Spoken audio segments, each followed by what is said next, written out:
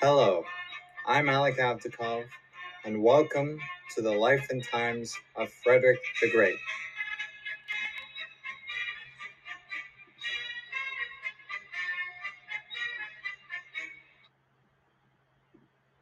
So, before I go straight into the content of the podcast, I must do a bit of what my teacher called housekeeping. I must say, I was surprised that my mom managed to stay awake throughout my last podcast. It means a lot to me that I'm getting a lot of support from my friends and family. My dad brought up a good question to me when he heard the podcast. He asked, "Where's Froderick?" Froderick as in Frederick Frankenstein from The Young Dr. Frankenstein, go give that a watch, and also Frederick meaning Frederick the Great. My retort to that is, I need to do a whole bunch of context before I start on his life. The context and time in which he lived had so many different twists and turns that it needs to be backed up with a great deal of backstory before I begin with his life. My goal is to make it to 10 episodes to see how this does. If I make good progress and I have a genuine audience that wants to listen, then I will continue. That is my main goal, to get an audience that actually cares.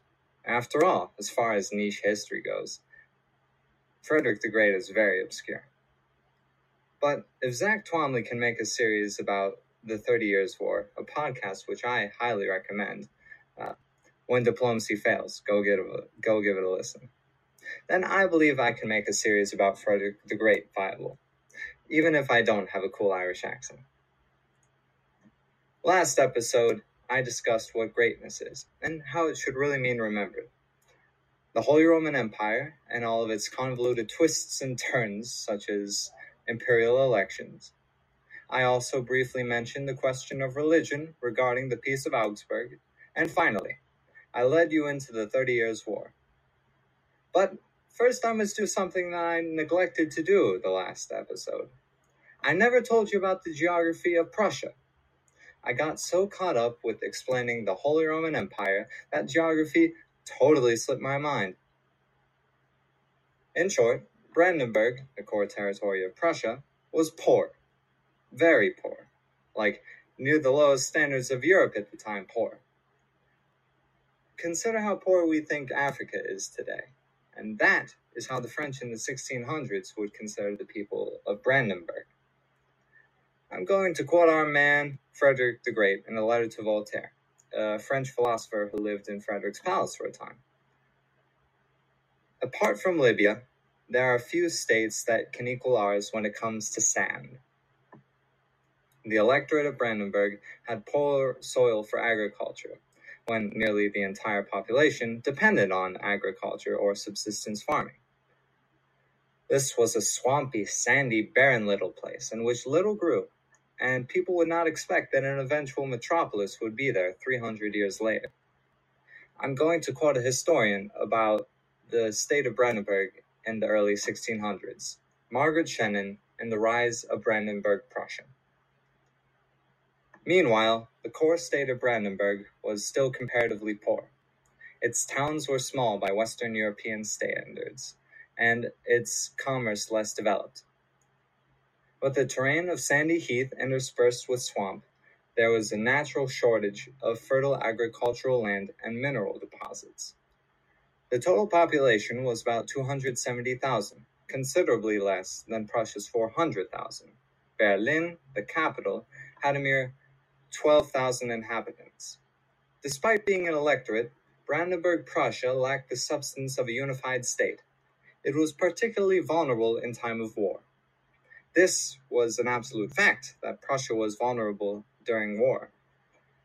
Their borders lay entirely within the northern European plain that stretches from northern France all the way east to the vast, unending steppes of Russia. Therefore, there is no natural barrier that can stop any pillaging army through your lands. Gustavus Adolphus, I'm looking at you. Oh, excuse me.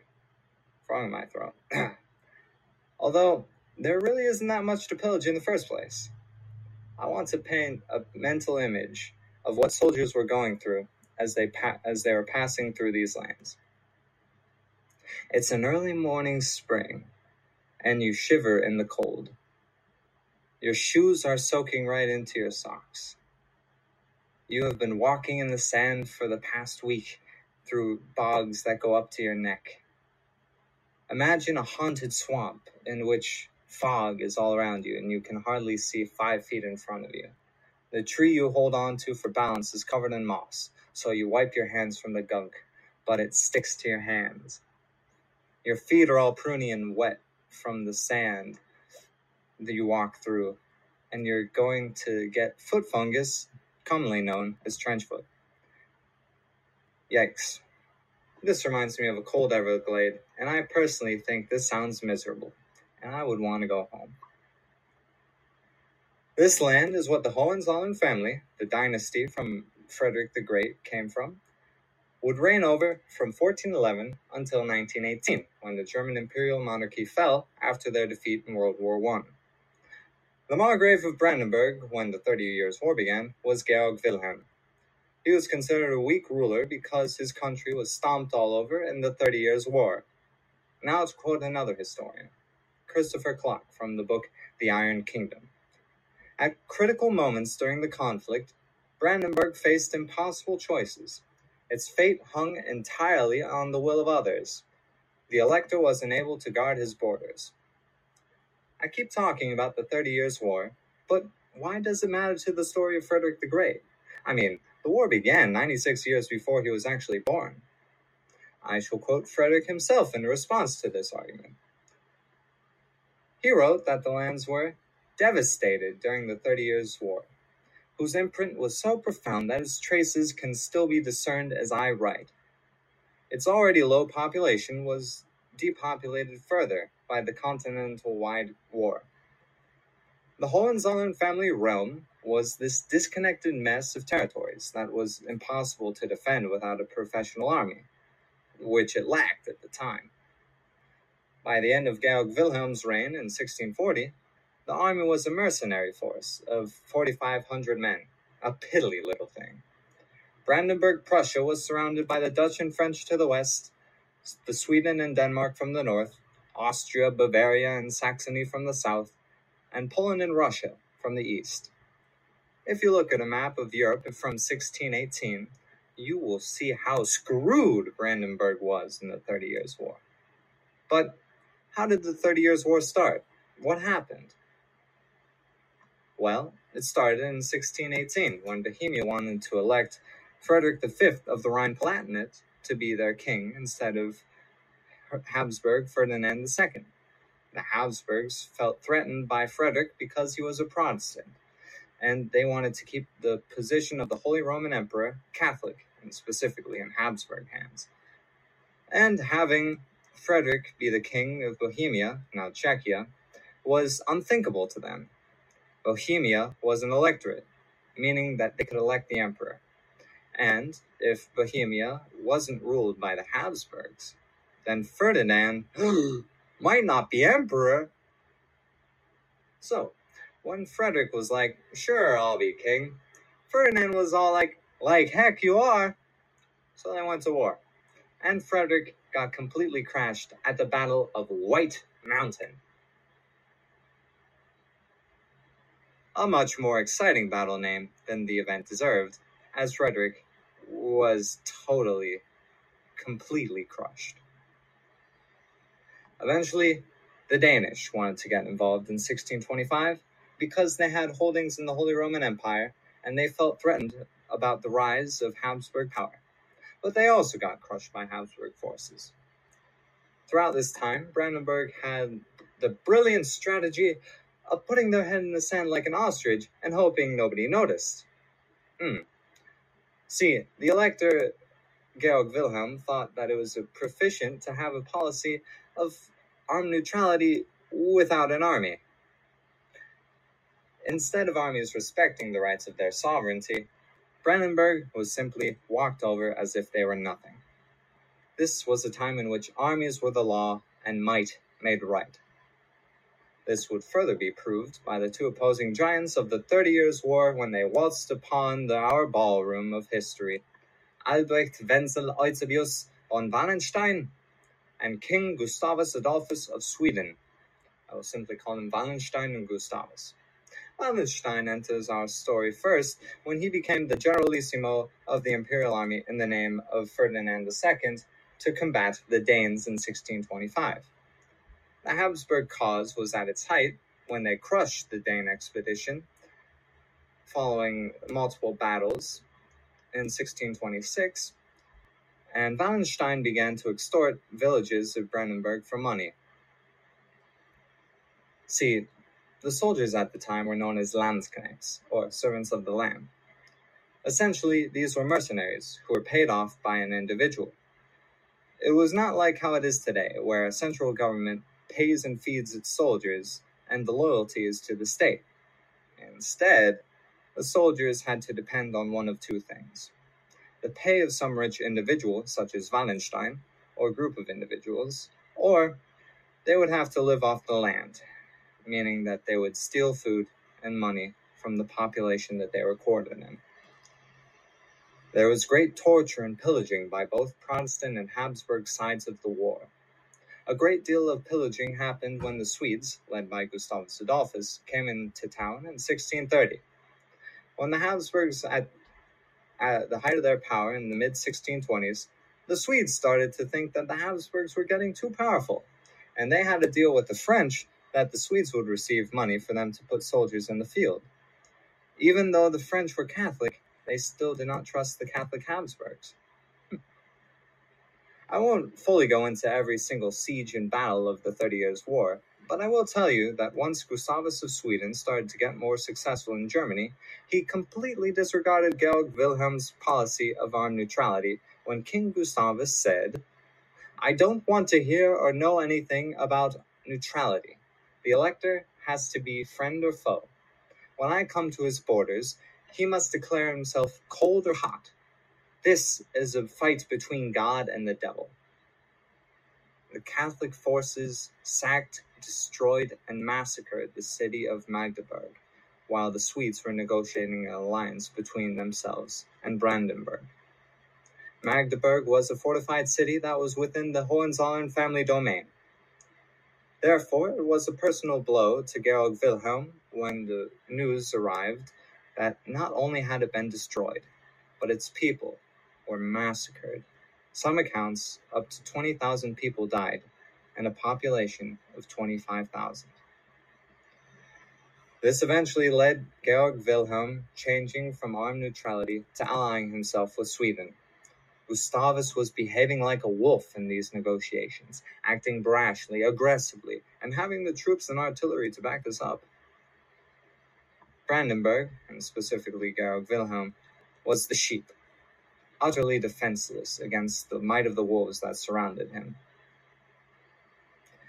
Now, to once more quote Christopher Clark, because he can explain what happened in the following years far better than I ever could. In June 1631, Georg Wilhelm reluctantly signed a pact with Sweden, under which he agreed to open the fortress of Spandau, just north of Berlin, and Kusrin in the Neumark to Swedish troops, and to pay the Swedes a monthly contribution of 30,000 thalers.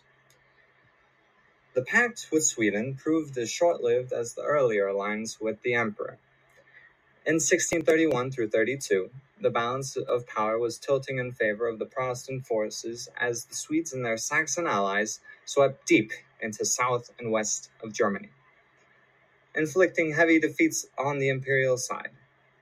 By the end of 1634, after a serious defeat at Nordlingen, Sweden's ascendancy was broken.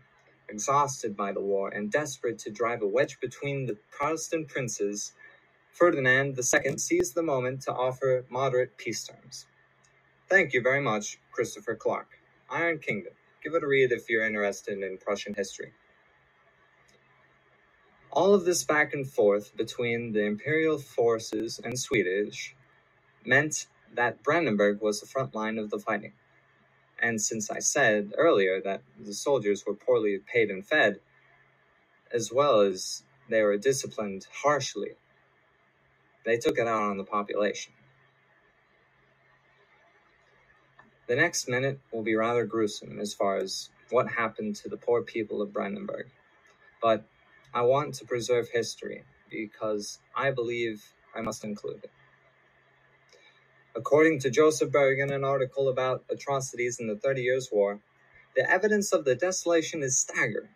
30 years of fighting, sieges, plunder, plague, and instability left the area today we call Germany, with possibly a third of its population dead from starvation and disease, crops ravaged, entire villages and towns obliterated, and a defunct economy. When soldiers went through a town, they often destroyed property, raped women, and stole food and money from the population, leading them to starve. In some cases, there was cannibalism. When the population was left in such a nutritionally weak state, they were further subjected to disease, such as smallpox and the Black Death. Yes, the Black Death. The worst story by far is what I heard from Christopher Clark's book, and skip ahead about 40 seconds if you're squeamish. You ready? All right. Another man by the name of Kruger Müller was caught by imperial soldiers, bound hand and foot, and roasted over a fire until he revealed the whereabouts of his money. But no sooner had his tormentors taken the money and gone than another raiding party of imperials arrived in the town. Hearing their colleagues had already roasted 100 thalers out of Müller, they carried him back to the fire and held his face in the flames, roasting him for so long that he died of it, and his skin came off like that of a slaughtered goose. Good luck sleeping tonight. I know I won't. As a side piece of information, thalers were the money that was used in the Holy Roman Empire. A horse at that time was worth 20 thalers. Therefore, when the imperial soldiers extorted 100 thalers from poor Müller, it was most likely his entire life savings. These atrocities, as well as his inability to get the Swedes out of Brandenburg in the last 4 years of his reign, even having to flee to Ducal Prussia, is why Georg Wilhelm is considered to be a weak ruler. Margaret Shannon states that Georg Wilhelm was certainly timid and indecisive, and he had few military or diplomatic gifts. However, he was faced with an impossible situation. He was stuck between two great powers butting their heads in his land without any resources to combat it. He was certainly no great ruler, but he did his best in an absolutely horrifying situation. I mean, could you do any better? He eventually gave up governing and put all his administrative power into his chief minister Schwarzenberg in 1637 and died in Königsberg in 1640. All in all, to sum up his reign, I would say, wrong place, wrong time. He simply had no good luck and was plagued by the powers around him, treating him like trash. Well, here we are, 1640, at the death of the Elector Georg Wilhelm. In a time of death, misery, and despair is where I shall leave you at. Sometimes in stories there are no happy endings, only sad, harsh reality. But I will leave you off with a bit of hope. In the Netherlands, there was a young man being educated and looking at the situation of Brandenburg like a hawk. He believes that there is a mighty future for this sand-riddled, swampy place. His name is Friedrich Wilhelm. He will be known as the Great Elector, and he will be the main focus of our next podcast. Again, I would like to thank you all for your kind support for this project of mine, and I believe that I will continue to follow this passion of mine for a very long time. I shall conclude in a different way this week, and I shall steal the words of Consuela Mack from Consuela Mack Wealth Track and say, I am wishing you all a healthy, productive, and profitable week ahead.